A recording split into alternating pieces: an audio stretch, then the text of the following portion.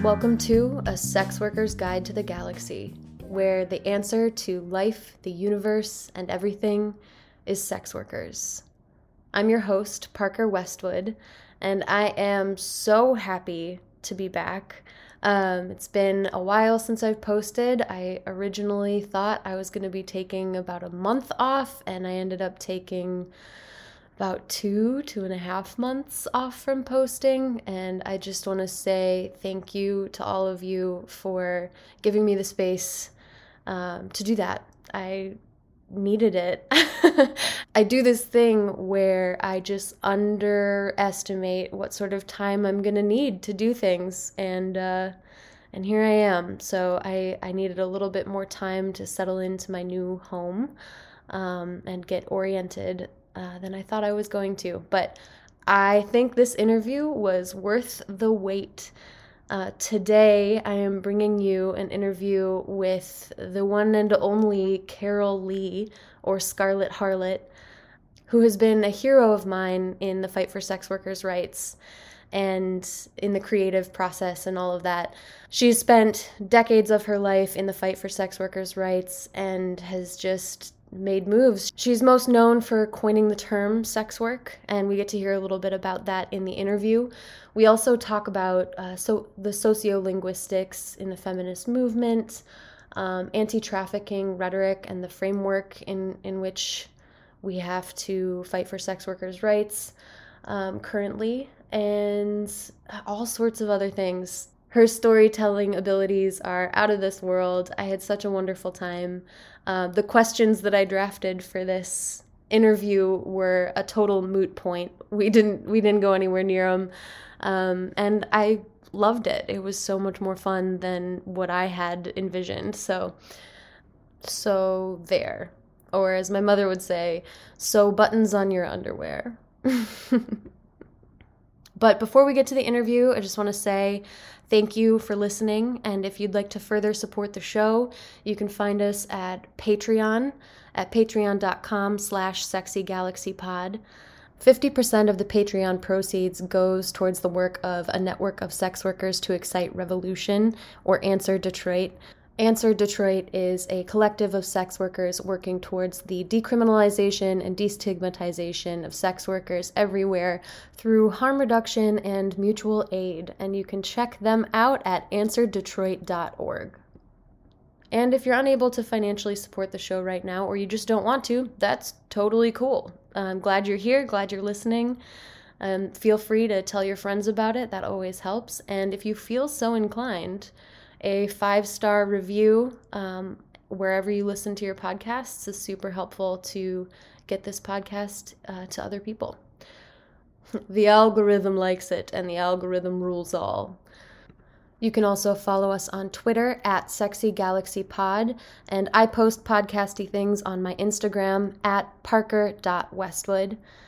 And I believe that's all of that stuff we have to cover, so let's get on into the interview.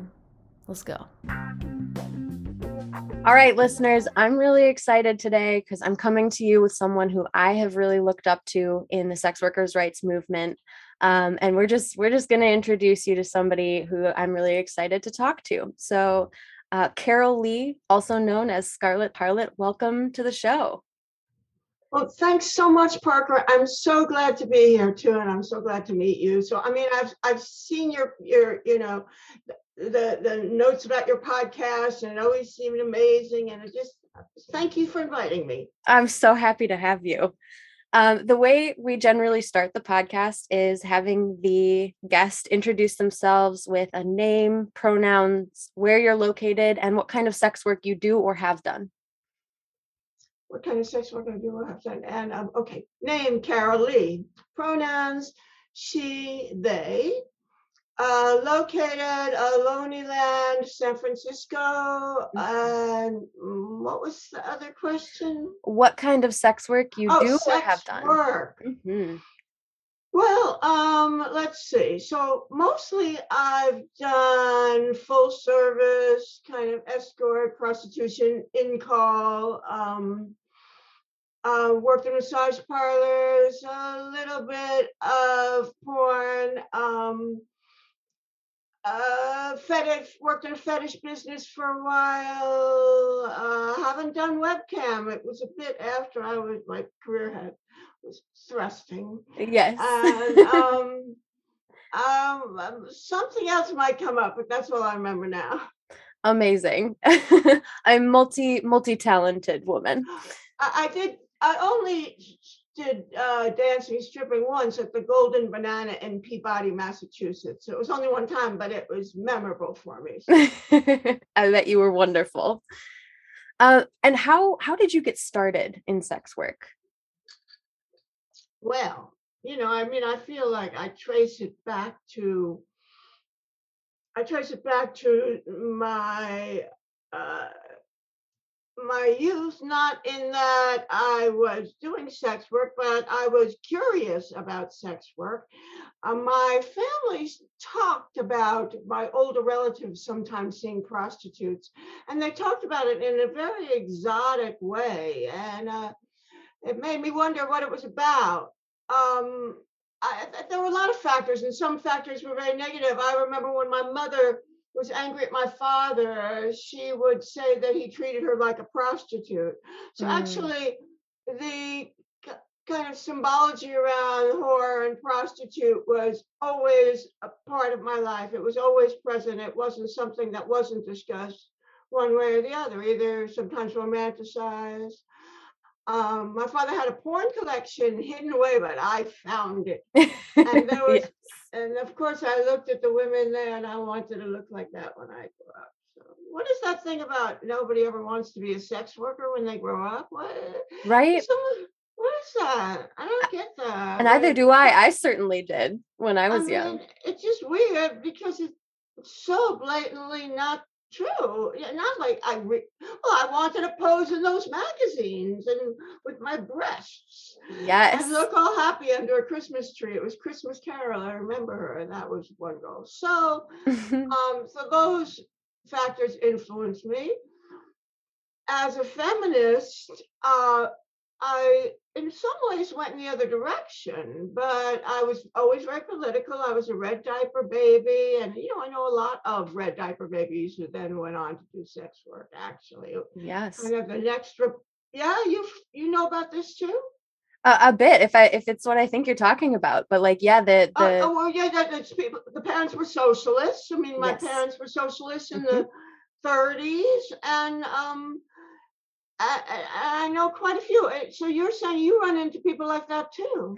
I think if you like, my parents were very socialist minded, very like they would call themselves hippies for sure.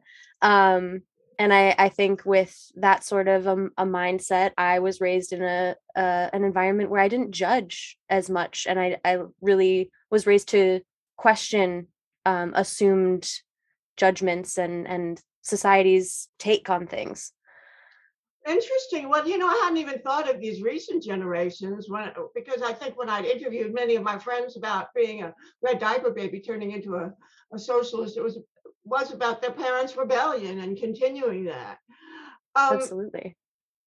I think that when my parents were getting older, it was during the period when some of their friends were veering towards supporting Stalin.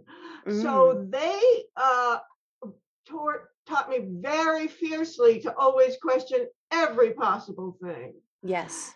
And I think so they never wanted me to accept the right or the left. I mean, I was really raised on kind of a critique of capitalism and a critique of communism or socialism and just a critique of everything. So I mean, I know a lot of other people like me.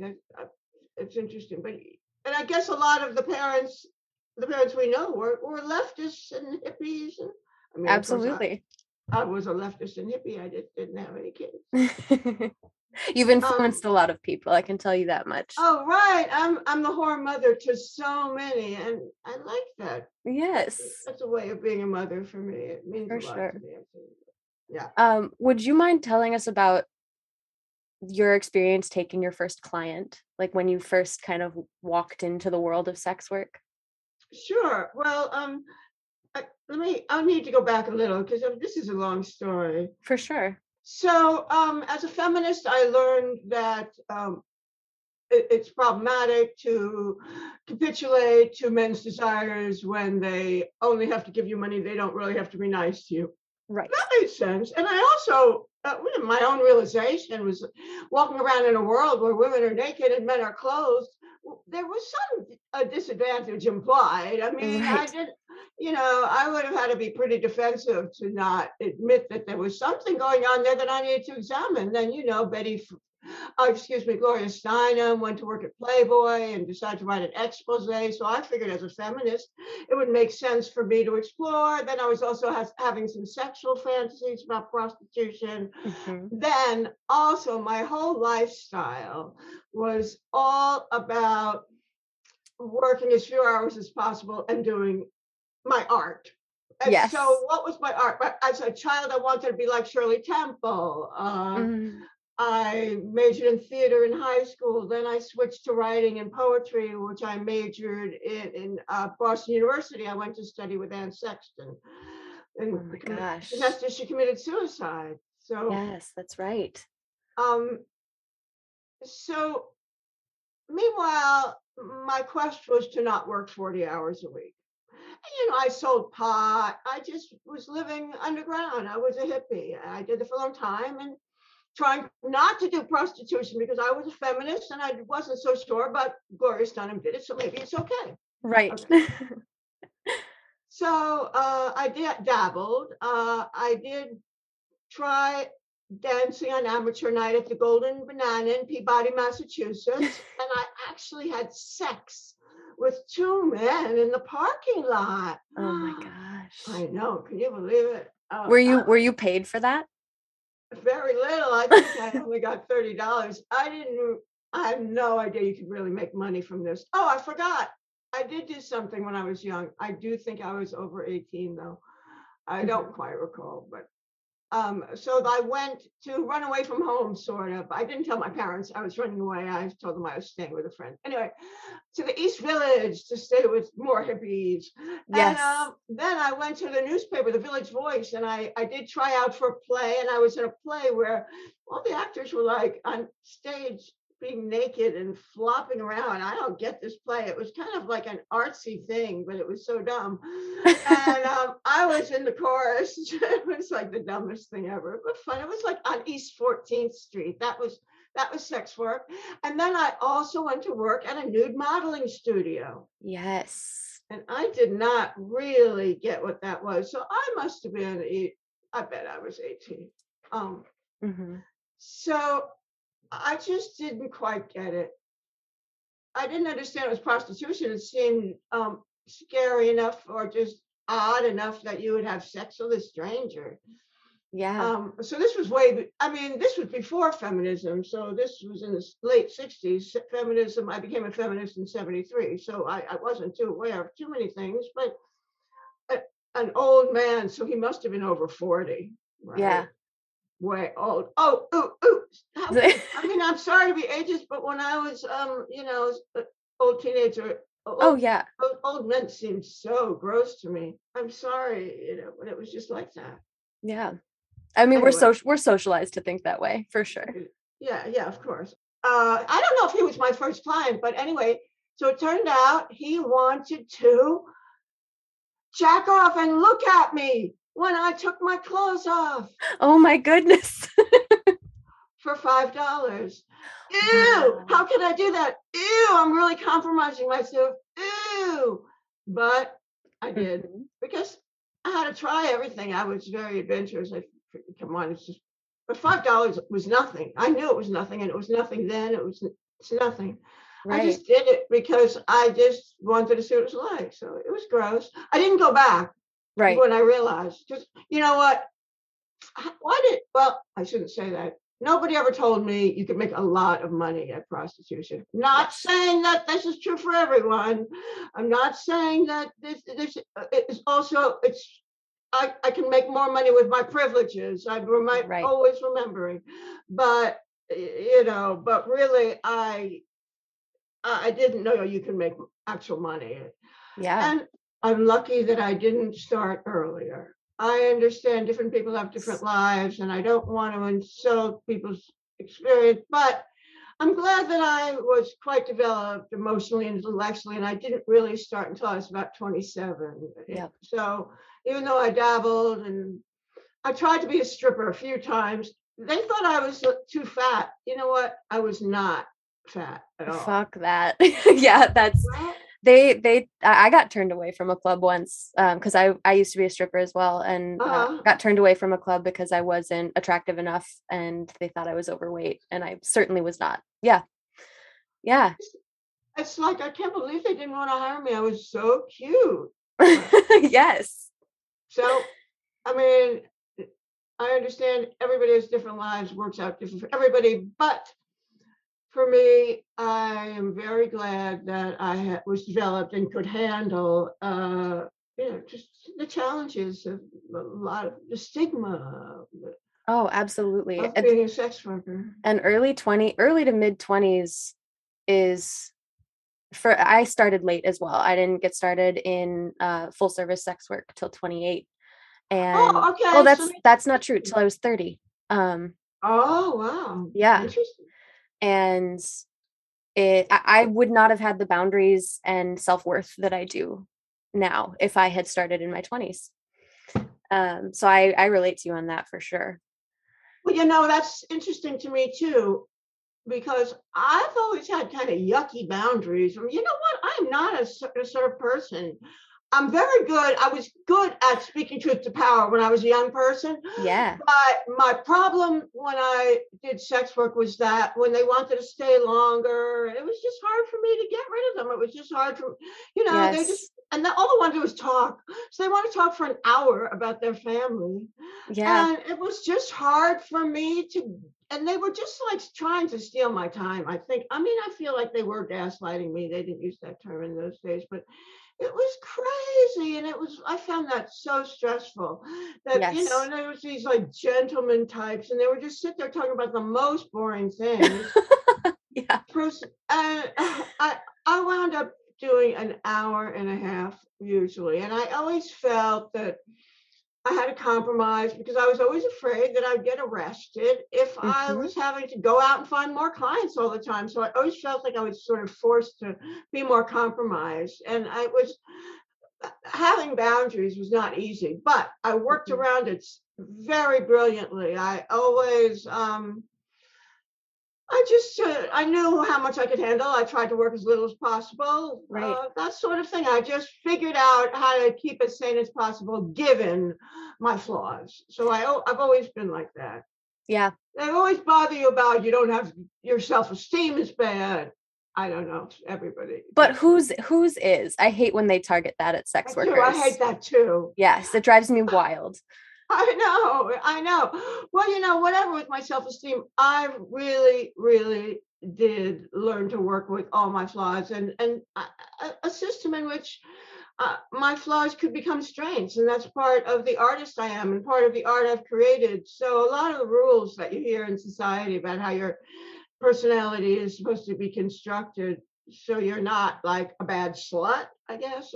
I realized those rules didn't necessarily have to be the rules, that I could find my own life and be proud of Exactly. who I am. Exactly. And so the first client, it's still not going to be the first client. So the first client, then finally I got into sex work because I moved to a strange city. I didn't really have too many friends. Remember the last job I had, I was a waitress. The boss came on to me and I thought, this is just like, why shouldn't I be a prostitute? For the first time, having moved to San Francisco and all the signs, sex massage girls, and Yes. Gloria Steinem did it. And Hemingway went off to war, and this is a terrain of combat and sexual politics, and I should just try it, and then I'll write about it. I'm doing it. Yes. I didn't know anybody who did it. I went down to a massage parlor, and I knew it was a place for sex because, they weren't selling ambiance. It Mm-hmm. was just sleazy, and I went in and I knew that you weren't supposed to kind of talk about things. I understood that, again, I was in my late 20s. Yeah, I knew I would implicate them, so I had to be careful. And I don't remember what I said, or I dressed just like a nice, cute woman, nothing special, nothing sexy, just regular. And they sent me in with a regular, Hmm. and he was lovely. Now he was 35, but by that time, I don't know why I remember that, but he was 35, and by that time, he was not old to me. I mean, actually, I preferred younger men, a little younger, but he wasn't old to me. He had curly hair, he smelled nice, he was clean, everything nice about him, very cheerful. He said he wanted French, and Mm. I guessed what it was. Did you I guess was right? right. I guessed right. Blowjob. Yes. It was a blowjob. And I guessed right, and I got $35. Whoa, I'm coming up because I said my last one was 30, so I'm making a little more. I had no Yes. idea how much to ask for. I still didn't get that there was real money involved in this. Yeah. 'Cause nobody even in the dressing room talked to me yet. It was a very diverse environment, a massage parlor that was women from all over the world, Korea, Vietnam, Mexico, and I felt so fortunate to be there amongst those women. Of course, I was fascinated with how they dealt with the stigma and the circumstance of their lives and prostitution. And I mean, I knew that first day this was going to be the center of my life, and I understood. I mean, I skipped all the the stories about developing my art and how that was central to my life and trying to find meaning in my life. But anyway, I knew that this was everything I was looking for in terms of exploration about life. And Hmm. I remember going home on the BART underground kind of bus, or yeah, like a subway, and those mirrors on the bus, they're dark and you could just see your face. I remember looking in that mirror, and this window in the BART, and I was thinking, wow, now that's a prostitute. And Yes. I realized, right, like I was the same person, and Yes. that there's nothing changed. Okay, now I'm a prostitute, and there is no line dividing other women from prostitutes. The line disappeared, and that was the Yes. revelation. Absolutely, because we're taught otherwise. We're taught that we become demons or all like villains, like just so many things once we cross that line. And you're right, it just evaporates once we step over it. And as a feminist, this was such a revelation as a feminist because I'd learned so much as a feminist that being a prostitute was evil, and Right. just to have that revealed was, I mean, I learned the ways that feminism could be untrue. Yes. And that was an essential part of my life because feminism was really, my prior revelation. And that was, really at the center of my life, along with my art. I was completely immersed in feminist theory. But Yes. never really went along with, no, I mean, it didn't go along with everything, put it that way. I was always questioning Yeah. and buying into most of it too. I mean, yeah, you have to buy in sometimes to expose the Yeah, fault lines. And I think I had the yeah. same experience with feminism was where I realized where feminism can fall prey to patriarchal thought. And when you exclude sex workers and you exclude trans folks from your feminism, like that's a problem. That's not really feminism anymore. So Oh gosh, feminism. Well, I don't know. Now so do we identify as feminists is a good question. Tell me how about your feminism. How do you deal with feminism, and do you identify as a feminist? I do identify as a feminist. I think it's really important to claim that. I think I hold out hope. I'm kind of an eternal optimist, but I hold out hope that that all feminists will kind of come to some sort of agreement that like maybe there can be enough discussion that like sex workers' rights can be part of the feminist platform, that trans rights can be part of the overarching feminist platform. I do hold out hope for that because I've seen people's minds change around those things. And I'm just hopeful. And I think there's no reason to give up the word feminism just because there are some people who identify as feminists who don't hold the same beliefs. One of my favorite subjects. But I Yeah. had a lot of thoughts on it, and sometimes my ideas contradict themselves. So I'm not against having feelings in both directions, contradictory ideas. I hold contradictory ideas, so We that's how I. contain multitudes. Absolutely. I don't know how people manage to figure things out without saying, well, one thing is true and the opposite could be true too. Oh my god. Oh my What god. a radical idea. I know, it seems like, how could I get by life if I didn't think that? So here's with my feminism. I do really deeply question having the issue of gender be at the center. I do define it that there is a center that has to do with gender, and that also an attachment to the rise of yin or femaleness. Or so I do start there. I Mm-hmm. guess I don't know. That's where are you on that? I mean, as far as like where does the feminist like origin begin? Well, do you what is feminism? I mean, is it centering the female? Is equality? Mm, I don't know. I mean, yeah. when I define feminism, I really do define it as okay, I'll just say what I think, and you think more, and then we'll go back. Yes, please. Okay, okay, Yes. okay, good. Wait, because I have more to say. I wanted to say. Okay, I want to say that I'm an essentialist, and I am a cultural feminist. So part of my identification as a feminist has to do with the people I knew when I discovered the various kinds of thought systems that went along with feminism and the culture that I was from, about for the first time learning to love women, Yes. learning to be proud that I'm a woman. So to me, that's the feminism that I love. Now, that cultural feminism, I think, also is related to my privilege. I do think that I have like a cis white, I don't even need to say it, cis white feminism, you know. Right. I Yeah. mean, just this, while I'm envisioning that culture that I love so much, I'm thinking of the Michigan Women's Festival, and I'm thinking how the center of what I was doing was about, or in that center were people fighting about excluding trans people, and how our communities were Right. excluding trans women, and most of the people I knew weren't really doing much about it and weren't sure what to do. Yeah. So here's my culture. So I'm saying anyway, so there's opposite opinions. I embrace some of those stories and embrace some of those moments that not Yeah. I mean, not the moments of discrimination, but I just embrace parts I choose.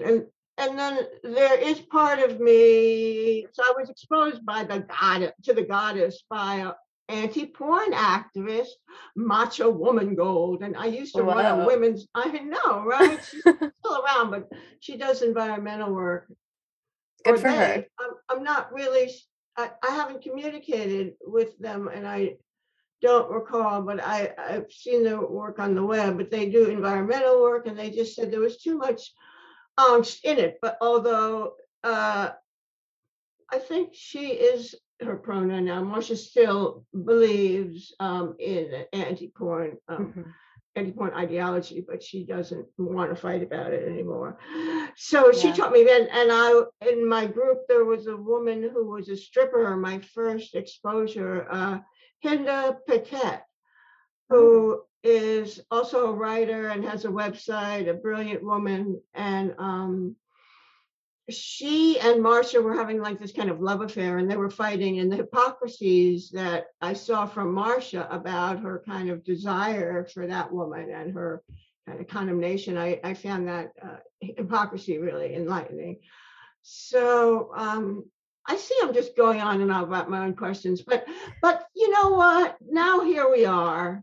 And feminism, and how can I have it center on gender as as the lens through which I look at justice, when the economic justice, gender is an issue, and especially around gender fluidity is Yes. an issue. But feminism for me is not centered on gender fluidity. For me, again, it's about uh, moving towards the feminine principle. My Mhm. essentialism says that feminine is good and men are bad and they beat people up. Do people extract little pieces of my interview and say that? And look how bad Scarlot Harlot is. She's such an essentialist. And look, do they take these little pieces where they do, don't they? They What? probably, Tell that's me often everything. what happens. Tell me. I think too, like, we only beat men when they want it, you know? But I do think that with feminism, at least for me, the way that I tend to look at feminism is that it's the antithesis of the patriarchy.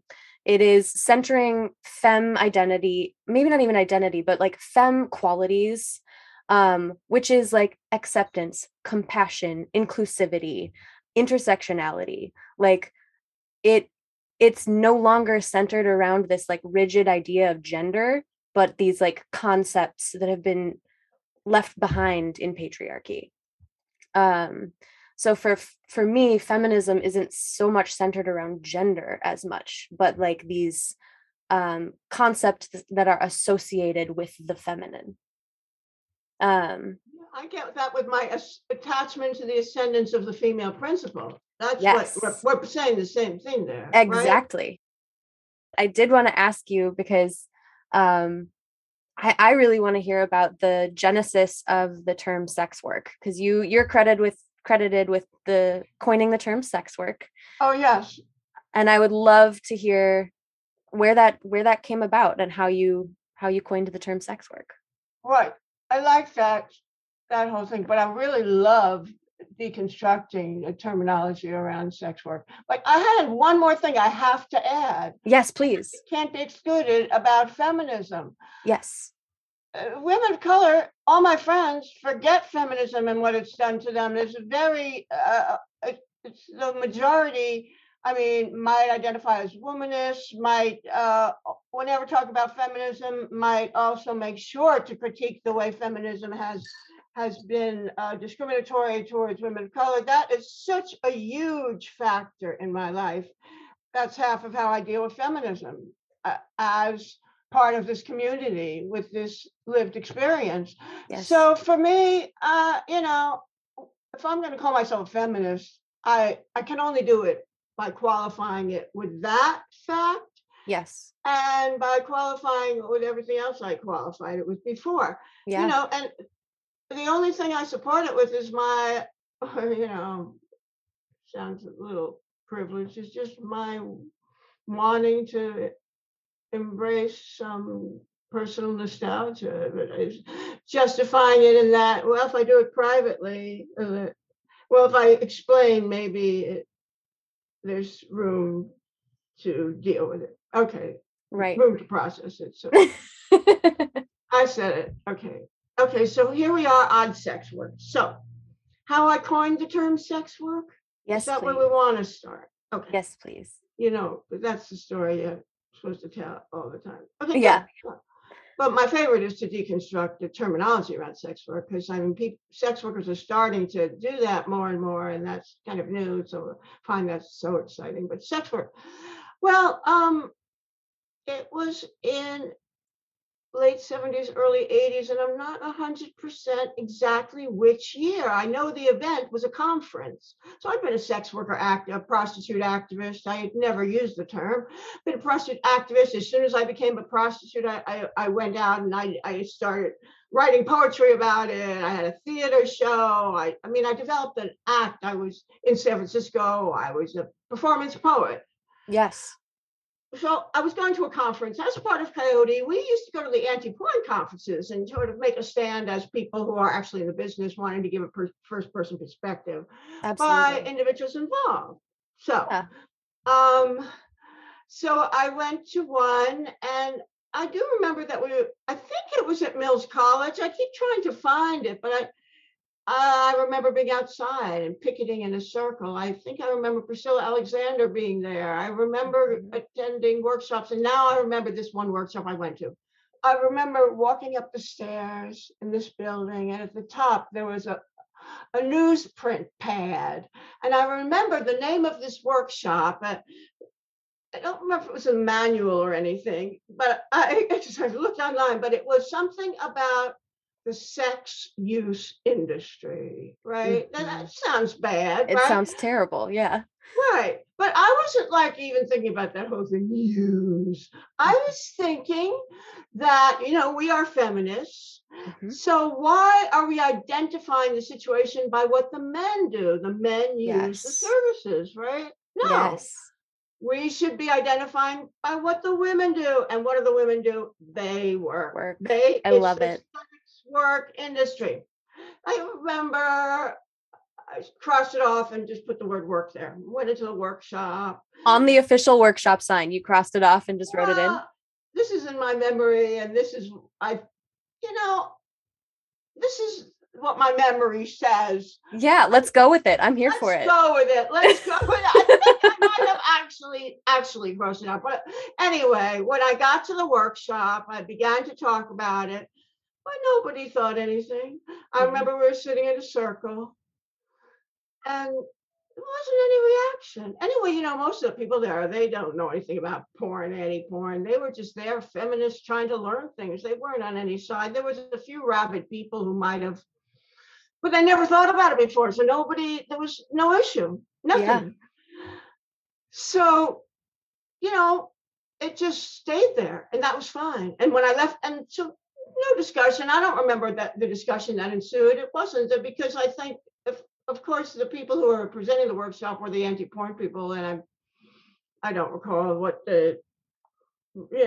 we all discussed in that workshop. But I knew when I left that this was a good word, sex work. Yes. And it's very interesting to me that nobody objected. Now, I didn't really understand at that point that it was going to be kind of the center of our movement, but I did realize that I figured something out, and especially when I went home to write my poetry. Yes. And write my play. I was primarily writing a play comprised of poetry. Edna St. Vincent Millay had a one-woman performance piece or play. There were some poets who wrote in that format. And this was what I was doing. I wrote little poems, and then I weaved them together with a script. And my Adventures of Scarlot Harlot was about a prostitute, exactly me. Yes. Who was going to come out and change the place of prostitution in the world. And so the first thing she does, she goes on stage and she has a paper bag on her head. And it says, this paper bag symbolizes the anonymity prostitutes are forced to adopt. And she can't see, and she's clumping along. I wore tap shoes. So she clumps up the stairs, and she can't see anything. Clump, clump, clump. And she has the paper bag on her head. And as she takes it off, she goes, sex workers unite. Yes. We won't remain anonymous. Oh. And then she has a manifesto. And this I got from the Dadaists, because it just says whore, whore, whore in big words. Right, it's just, but she's reading off it. There are laws in this country. Oh my God, see, I don't remember what it said, but it said all those things that prevent me from blah, blah, blah, Yes, Bad, bad, bad. And so there I came out as a sex worker. And then I'd say, oh, wowie, I'm going to announce it to the whole world.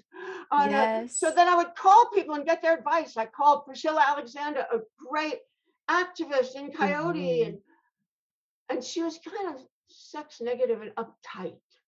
So she gave me a funny view. Her funny view was like, oh, she was like blasé about the term sex worker. But what she told me about the insidious relationship between the sexes and the feminization of women, she told me that lipsticks are insidious, and that lipsticks, when she looks at them, she knows what they symbolize. They symbolize doggy cocks. Oh my goodness. And Scarlot's like, thank Wow. you, Priscilla. Thank you for enlightening me. She goes and she'll just call one person after the next, and she comes out to her mother, and then I come on stage and okay, so that's the story. So that's how the term sex work was born. Love And it. it, It's it was good. fantastic. The play was really did say it and established it and made the whole argument for it. And it was really Priscilla Alexander and I who created the prevalence of the use of that term. Yes. I was part of the book that she published, Sex Work. I had several chapters in there, many. It's kind of my chapters that I've been writing were interwoven through the book. And philosophy. I developed with Kate Marquez, a girlfriend of mine who's now recently writing a book about herself and me and sex work, and how prostitution saved my life. Oh, So cool. all these people around me, I developed this philosophies with everyone around me, Margot St. James and Coyote Yes. and Priscilla. By 1987, I think that book was published. So this was, there's a documented article about it in 83, but I know it was before that because I'd already been producing the play. So it was a couple of years before that, basically. Absolutely. That's the whole sex work story. I love it. I think it's so important. I love that everyone was just kind of like, yeah, call it whatever you want. But like the importance of that term, identifying that we are workers, is so key to identifying the sex workers' rights movement as a labor movement, as like a workers' rights movement. Right. And I would love, one of the things you said you wanted to talk about was like the sociolinguistics in the sex worker movement. And I would love to hear your thoughts on some of the other words that we use, and how, yeah, just like open that brain of Conditionally. yours. Tell me about it. Don't we need more sociolinguists in our movement? Don't you think we Yes. don't have enough? I mean, I noticed that. Why aren't people discussing? Well, Robin Lakoff, Language in a Woman's Place, was what influenced me. So, early feminism. Mm-hmm. Of course, we created the term Ms. and chairwoman, not chairperson. And Yes. I mean, the way that feminism impacted language was profound and empowering. And I say, as a cis white woman who saw, I just to say, I loved feminism because it empowered me. It gave me power. And I see that a lot of that way of loving this politics came from my privileges. And that's something I learned about. Some people never let go of that in their feminism. Some people didn't wake up and realize, oh, this movement, these realizations gave you so much because the position you have in society, the ways you could network, and the revelations empowered me. Yes. Not everybody. No, not everybody. One thing interested me is that there was one question, and I think Yes. this was I think this was when I was looking at all that brilliant work by Hacking Hustling. Oh, yes. Right, and they had amongst on their panel, and it may have even been an actual panel about this. It was about sex work and anti-sex work, and there were some people suggesting that the term sex work implies that work is good and implies that work is good. That there's an implication that work, like, you're supposed to work and have a job and be a good supportive person in society, and that the term sex work has that implication. I'm making a face right now, listeners, because I don't buy it. I think that is that's not a problem they have with the term sex work. That's a problem they have with the term work, right? And the thing is, like, it is work, and we live in a capitalist society. And so to identify it for what it is makes it so that we can fight for the rights of the workers. I'm not arguing that work is good or bad at this point. I would definitely say that capitalism has its flaws. But I think, yeah, they definitely don't have well, if they have a problem with the term sex work, it's something other than what they identified. Wow. Well, you must have thought about this, or are you just saying that because it's so much part That's of you that that's you coming off the just, top of my head. I'm coming to the defense whoa, of sex work. everything you said is what the other people will say when when I ask them what they think. Isn't that funny? Interesting. Well, one academic suggested that there is some. Oh, I'm totally a leftist, of course. Now, I mean, I'm Yes, not a libertarian, although in the United States there's a very huge libertarian contingent. that's true.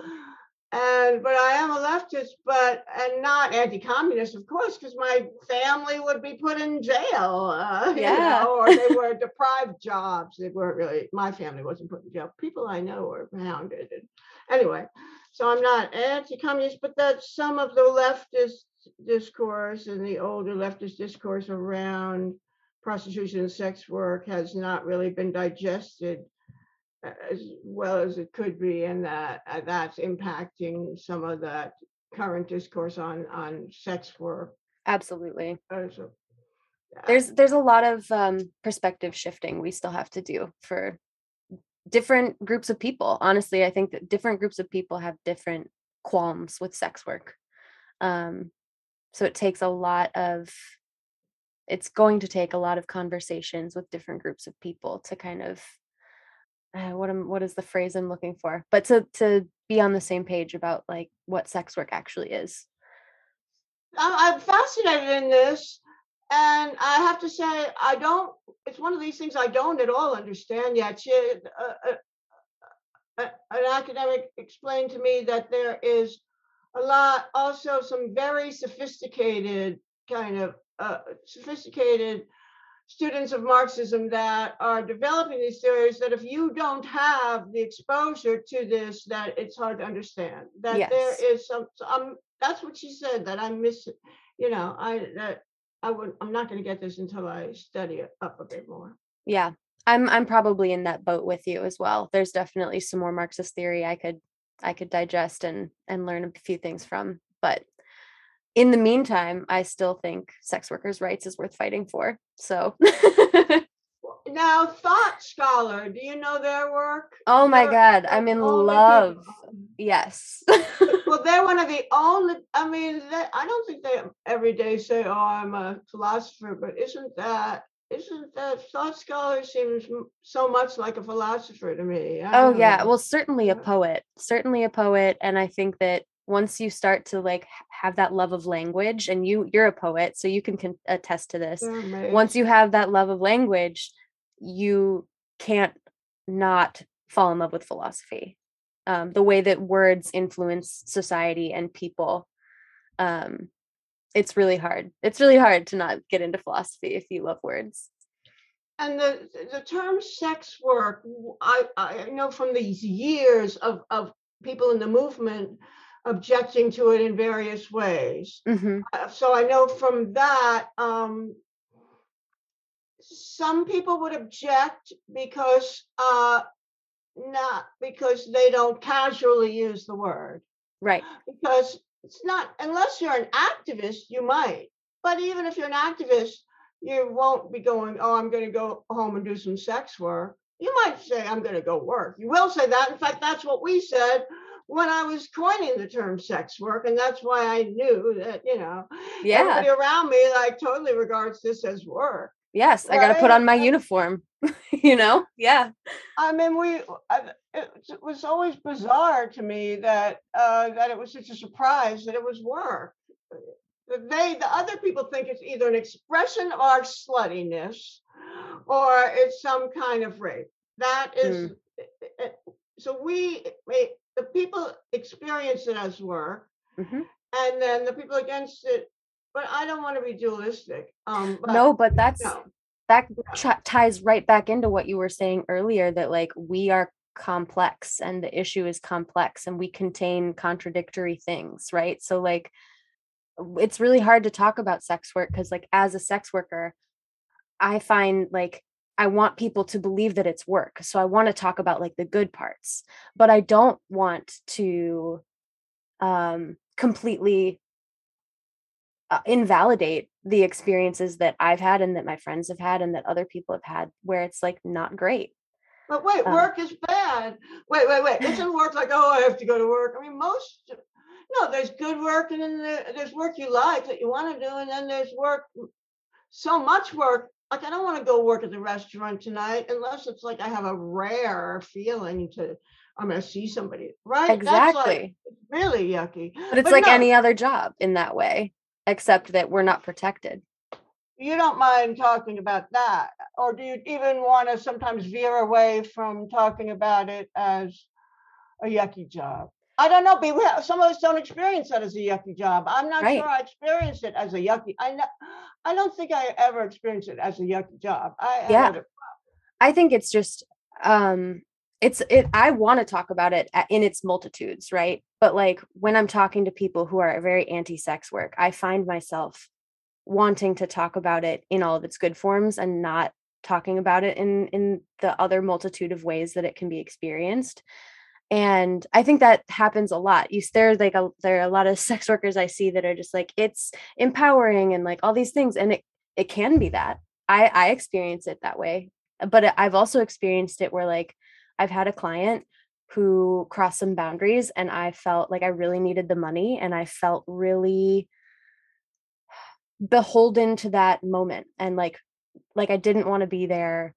And luckily I've not had like a violent client. I'm very, very grateful for that. But it's one of those things where like I think it's important that we talk about it on the whole and like the way that many people experience it rather than like what society wants us to do, which is like pigeonhole it into different things, right? Like we're either like we make thousands of dollars and we like glorify it and it's like neon lights and all this stuff, champagne bottles all the time, or villain like criminalized like on the way that people assume like street workers work. You know what I mean? I think I know. And it's also not recognizing that continuum is so discriminatory and and really leaves out the most vulnerable members of our communities. So it's such a horrible thing to be forced into that situation where where you're not admitting anything bad. It's so discriminatory. There's so much cruelty in that. And I think a lot of times maybe more privileged sex workers are just don't quite understand that kind of conundrum. It's really a hard one to get out of because I don't want to put too much blame on people for being also under the microscope all the time. People saying, "Oh, you hate sex work. You're not admitting it. You're deceitful." And then you're just having to kind of just say, "Oh no, it's really great. I make money," and then leave out the millions of people who just don't want to do it. It's so hard. I think people just want it to be cut and dry because it's easier to find a solution when it's either this or that. And it's a complex industry that is going to require like complex solutions so that workers can have rights. Like it's not like a one size fits all sort of thing. Sex work is so many different things. And when people try to lump sex work and trafficking together, that makes it even more of an issue. And I know you had said that you wanted to speak on this, so I'd love to hear your thoughts on that. Well, I do notice, wait, let me take a break. Can you? Oh, yeah. A makeup break? Yeah, makeup break. I should probably drink some water. Makeup. This makeup break is the perfect opportunity for me to remind you that this podcast is sponsored by Companion Tax. If you are a sex worker and need help with your taxes, Companion Tax is where I go, and I highly recommend it. So check them out at companiontax.com. Now, I think we've had enough time to powder our noses, so let's get back into the interview. 20 years, I was one of the producers of a small film festival, San Francisco Sex Worker Film and Arts Festival. Yes. But and then what I'd worked on then for the next whatever, the main part of my older life was a video series, Collateral Damage, Sex Workers and the Anti-Trafficking Campaigns, and studying about trafficking. So basically, and working with international activists, and mostly, I'm kind of in Laura Augustin's camp. Yeah. In terms of, I really challenge the anti-trafficking framework. Good. The difference, I think, I do work inside the trafficking, tangentially with some organizations. Because I want to see what they're doing. I want to fight to represent prostitutes, even though these contexts are bad. Yes. So the anti-trafficking framework, I think, is a booby trap for sex workers. Yes. It combines disparate conditions, situations, i.e., like youth who left home could be living with other youth, or homeless people, or people who work in factories, and all kinds of sex workers. And it combines disparate communities under a framework that molds it into one kind of idea that, well, the idea that we have to keep people out of our country, that's one. That we have to stop immigration, and that immigrants are being tortured through trafficking, and that we can't let them move around. That's part of it. And that sex workers are tortured through sex work, and we can't let them move around. We can't let them be legal, because being a sex worker is equals rape. Right. So the idea is that we protect these folks by removing all of their rights, which just like it never really made sense to me. The anti-trafficking movement, they tell this like supervillain story of like traffickers and like what a prostitute actually is, or what a sex worker is. And then they create all these laws around it, not taking into account how it actually affects our community, where like it's illegal for like 2 or more sex workers to share an apartment in order to work out of and like work safely, right? Like that's considered a illegal brothel or what have you. And even I think you identified this in your book, Unrepentant Whore, which I love the title. That even our loved ones could be considered as like living off the arrears of a sex worker, which is in these anti-trafficking policies considered an offense. It's illegal. Well, that was true before. Pimping is just, your family could be a pimp. That was Totally. They escalated the charges, and they made it even to a more serious crime, and then they sort of called it trafficking. Yeah. So but the thing, and also what concerns me is that there are so many definitions of trafficking. The UN has one. The US has a different one, because in the US, it does say in the TVPA, it does say that all sex work is trafficking. It says that, but then that's not an operational definition, because in US code, it used to be in US code, within trafficking codes, I guess they don't penalize commercial sex itself. They only penalize it when it's accompanied by other kinds of force. I don't know how to say this quite well, but I do know that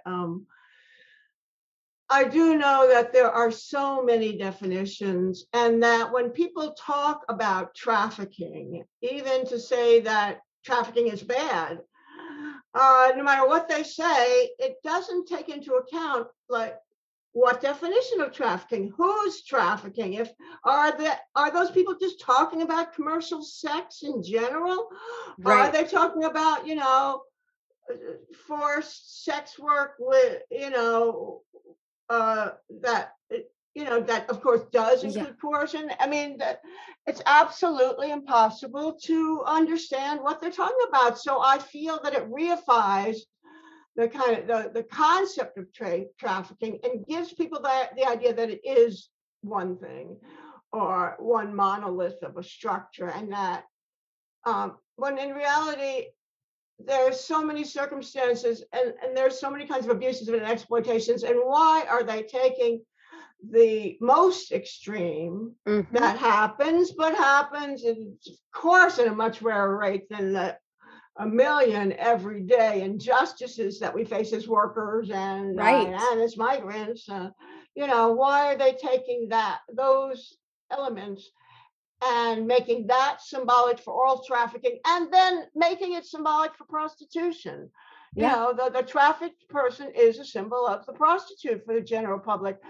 Well, they try an hour. We have anti-trafficking allies, right? Yeah. And the anti-trafficking allies really, really believe that we can change what trafficking means, and that trafficking that can refer to all labor, and that we could use trafficking laws uh, Yes. to stop these a lot of these abuses. But with the history, I'm not so sure. And one thing I am sure of is that Mm-hmm. by instituting that direction and not making people wary of what has happened, what could happen with scapegoating sex workers, they just continued this long thread of abusing sex workers, because the victims, making us into horrible victims, and abusing us. And I think that the trafficking framework is dire. I think that people need to call it out. I don't feel like people are discussing the framework. Yeah, I mean, and this comes back to like the sociolinguistics of it, right? Where like the definition of trafficking is super important. And I think you're right. They make us into victims so that they can take this real paternalistic view and swoop in and save us with these overly simplistic, oh, like one size fits all laws that actually put more sex workers in danger. They don't solve the problem because the analysis of the problem is completely out of touch. Yes, it's all there to prevent migrants from moving and prevent people from doing sex work. It's Yeah. all historically constructed that way, and I don't think that the planet has done much to change things. I Yeah. just thought of this the other day. That really, I like this one. That I feel like trafficking gerrymanders Ooh. all our the multitude of abuses that we've experienced into a place where we don't have power. Yes. That all we have our wage theft, that bosses might be trying to have sex, make us have sex with our friends, Mm-hmm. coercion. We have people do take their passports away when they're trying to get jobs, as in domestic field. I mean, there's a million abuses that are that do qualify, or that they're not spending money on. I don't want to Yes. talk about enforcement of anything, but um and the reality of our work is being gerrymandered away from our the source of power for us, and Yes. until people stop buying in. Now, I mean, my friends are in anti-trafficking groups. Yeah. I mean, my friends look at me. There was something I just let through. Yeah. And so in our law, SB 32, 357, that we're trying to get rid of loitering, Oh uh, yeah. people are saying that they need the loitering charges because we're sex workers. They need the loitering charges to get rid of the trafficking. And just, I Mm. have to, of course they're saying that. And I have to say, we have been fighting back using the trafficking and saying, no, it helps traffic victims. No, Mm. traffic. And if we don't arrest traffic victims, it's better for them because they then they're not so vulnerable and we don't put them through that. Exactly. But the problem is that still reifies the whole trafficking framework. And there was a document, and another activist called it Mm. out and just said, we just have to be so careful of not fighting trafficking with the trafficking framework. And I just was like, It's so hard. It's so hard. And I think one of the things that drives me crazy is pitting the people who are pro sex work and people who are anti trafficking against each other, because as someone who is pro sex work, I am also anti trafficking. Like what the definition that they have of trafficking, like I don't want people to be treated the way that people are treated when they're trafficked. but I don't even like to say that because I would always use other words for trafficking if I was I think that's smart. anti-abuse. Here's a good one: anti-abuse, anti-exploitation, There we and go. I'm against the treatment that is identified as trafficking. It's a teeny little Love language that. twist, and then you don't have to say you're anti-traffic. You're Yes. against things identified as trafficking, things Yes. categorized as trafficking. I think that's night and day, I but think that's so important. it's Yes. really important. But you know what? Uh, the piece was too short, and you couldn't put identified as trafficking in the piece every single time. So I gave up. I didn't even make that itsy bitsy little change because I was fighting trafficking with trafficking. Ugh, I it's mean, so hard. fighting anti-trafficking with the trafficking framework, Yeah. as a tool. Yeah. Oh my God. Language. I am gonna use this moment talking about language to kind of pivot to your more creative sensibilities, because you're an artist, you're a poet, you're a musician, you're an incredibly talented person, and you did run the San Francisco Sex Worker Film and Arts Festival. You founded it. Yes, but my mother helped me found it. But Oh. Erica Fabulous and uh, Lori McElroy, who is my friend who died in 2018. Oh So, wow. but we mostly kept it going and local activists too.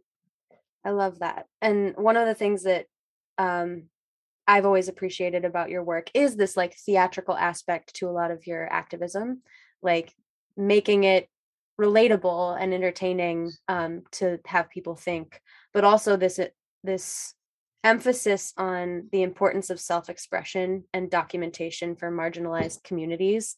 I think you even put that in the list of like things you can do for sex workers' rights in the back of your book, that made me Oh, so happy yes. to see. And would you mind telling us a little bit about why it's so important to make self-expression and documentation available for marginalized communities? Oh, I hope I'm not too tired for this one because I That's you fine. know why? Because I've been doing a lot of work on this lately, and Yeah. Kamal Gandhar is an organization in India, and uh, they talk about how central it is for to be able to have our diverse members of our communities work together, Hmm. and how essential it is to use creative strategies and strategies with arts and creativity to support our communication, that is kind of the route that we need to incorporate to communicate because of the diversity. And this Agreed. is just a document. uh, I mean, that just needs a link. Chrysalides Real, this artist, activist, and this is so important to me as an artist, and that sex work the is a creative form. Yes. It can be, I mean, of course, it can also just be like, clearing off the table as a waitress, but it really can be an actual kind of work, like dance it's almost like dance. There is a creativity to this too. There's a lot of different Absolutely. ways to take it, but I just think that the relationship between sex work and art is important to understand. Yes. Not everyone is going, and I can talk about privilege, and that has a lot of meaning, especially in these colonialist cultures. There's different meanings if you're in a colonial or colonized culture. And I think, what I see coming out of colonized cultures is an art that's very, in sex worker groups, is like an art that's coming directly from the sex workers, that it's communal art. Yes. A little bit different than what we see in the United States and maybe in Europe. And that art form, I feel like, has been central to the sex workers movement. Yeah. I just don't think I'm up to explaining it all. Oh, that's fine. I think, I mean, correct me if I'm wrong, but I also, well, my interpretation of it is that, like, it's a way that we get to tell our own stories and our own history. Like, that is the importance of self-documentation and self-expression, right? And so we don't want to let our oppressors do that for us. Yes. Yeah. Yes, yes, yes. I have one more question and then some rapid fire. Is there something that you would want the greater public to understand about sex workers or sex work as a whole? Oh, I saw that and I didn't think about it right away. No, the main thing is that people just need to understand how diverse it is. That's Yes. what, I can't think of anything else, because diversity, to some people it's a regular job. Some people it can be something exciting and intriguing in their life's work. And some people it can be something they're forced into. It can represent a kind of rape. It can, and everything in between. So I think that diversity, and they also have to understand a monolith. I have one more of these too. Okay. Yeah. A monolith. They have to understand that it has been seen monolithically.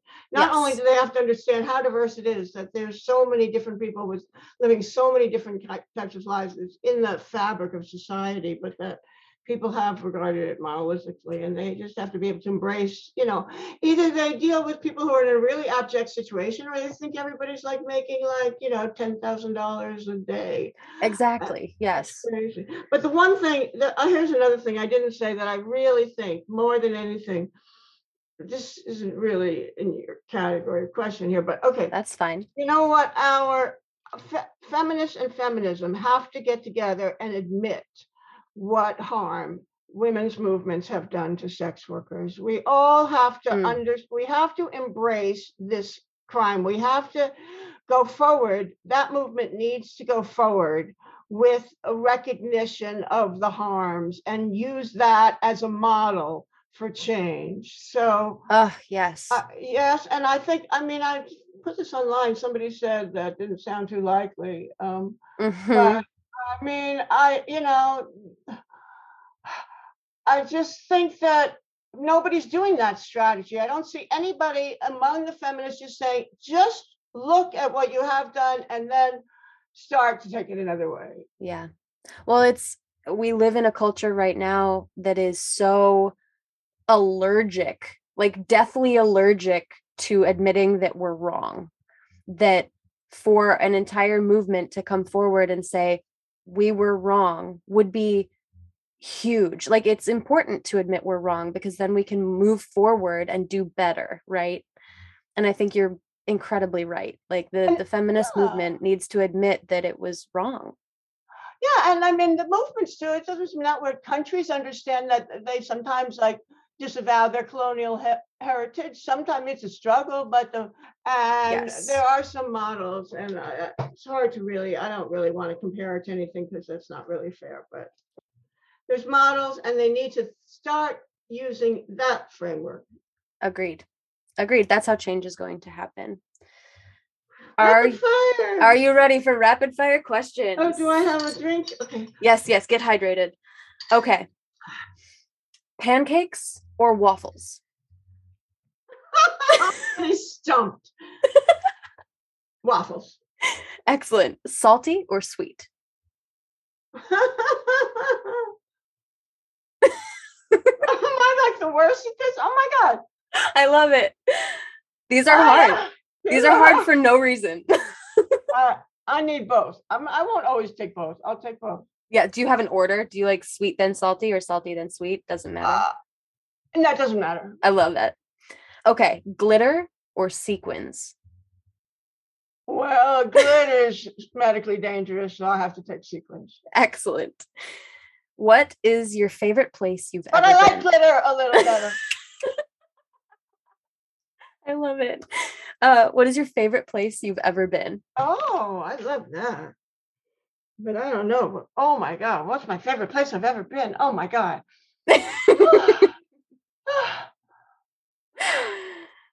I know. You've been so many places. I just because yeah, just a little traveling around the world. I don't know. My favorite place I've ever been. I don't know. Can I not answer that one? Oh, yeah. You have too many favorites? Yeah, and some of them are the favorites for different reasons. I don't want to like one that's bad, please. I love it. I like one that I learned the most at, but it's not a place I'd ever call my favorite. And then I could just say Venice because it was beautiful, but I don't want to say that. Yeah, we can be exempt from this question. That's fine with me. I'm exempt from that. We'll plead the fifth. A book from your mandatory reading list. I don't know. Sex work, I guess. Yeah. Oh yeah, that's a good one. A song, an album, or a musical artist you've been obsessed with lately. Oh. I love the way your face just lit up. Song artist. Well, I do have a few. Megan Thee Stallion, Lizzo. Oh, yes. Love them. So maybe I'll just go for them. Yeah, that you can't. I have one that I have been really obsessed with lately, though. That those are my general obsessed ones. But I think I'm gonna by the end I'll come up with. I do have one more that I'm in love with too. Yeah, just to yell it out when you got it. Okay, yeah. That happens to me all the time. Someone will ask me like, what are your favorite bands? And I'll be like, I've never listened to music in my life. Like all information has just left my brain. What is your secret talent? Oh yeah, workaholic. I always I know that one because it comes up at those meetings. Huge workaholic. Totally. It's my secret superpower that people have, but that's it. Oh, that's so funny. I'm the biggest workaholic. My next question is if you had one superpower, what would it be? Oh, okay. So workaholism. That's my superpower. And what was the other one then? What the other? The other one was what's your secret talent? Oh well, the same thing. Yeah, I love that. Complete this sentence. Good sex is something I've had very little of. Wow, it's a good answer, but also breaks my heart. I wish for you to have good sex always. What is something simple that brings you joy? Planning a vacation. I just had that happen. That's why I was so happy. And I forgot I went on a vacation because with COVID, you couldn't even leave. And I left and I was like, I don't think I had experienced pleasure so deep in 2 years. And I remembered what pleasure was. So. I love that. So important. And that brings us to the end of the interview. That's my last question. So thank you so much for joining me. I really appreciate it. Let's say goodbye to the listeners. Listeners, goodbye. It was Bye, so listeners. nice to talk to you and see you soon. Bye, everyone. Bye. I just love where that interview ended up going. So big thanks to Carol Leigh for being on the show. Thank you all for listening, as always. I really appreciate it. And be sure to tell your friends. You can find all of Carol Leigh's links, including a link to purchase her book in the show notes, as well as links for everything we talked about, at least as many of the things as I could find links for. And enjoy checking those things out. I try to have a wide variety of things for you all to look at after the show if you so choose in the show notes. So do check those things out. I'm so thrilled to be back in the saddle or on the spaceship or whatever whatever metaphor we're using. But I'm really grateful to have this podcast to return to after the move. I need a little bit of normalcy, and I'm really grateful that y'all are here to listen to whatever I'm putting out and be a part of that for me. So thank you. And now is the time for a space fact. If you're like me, you end up with a bunch of weird bits and bobs in your pocket, like rubber bands, loose change, probably a hair binder or pocket knife, whatever it might be. Keep the stuff in your pocket when you are traveling the galaxy, because you never know what might be of value on another planet. You may not quite understand what sort of bartering chips you have in your pocket that you ascribe very little value to. So keep those things around, because when you're running loose in the galaxy, you need as many tricks up your sleeve as you can get. Nanu nanu, motherfuckers.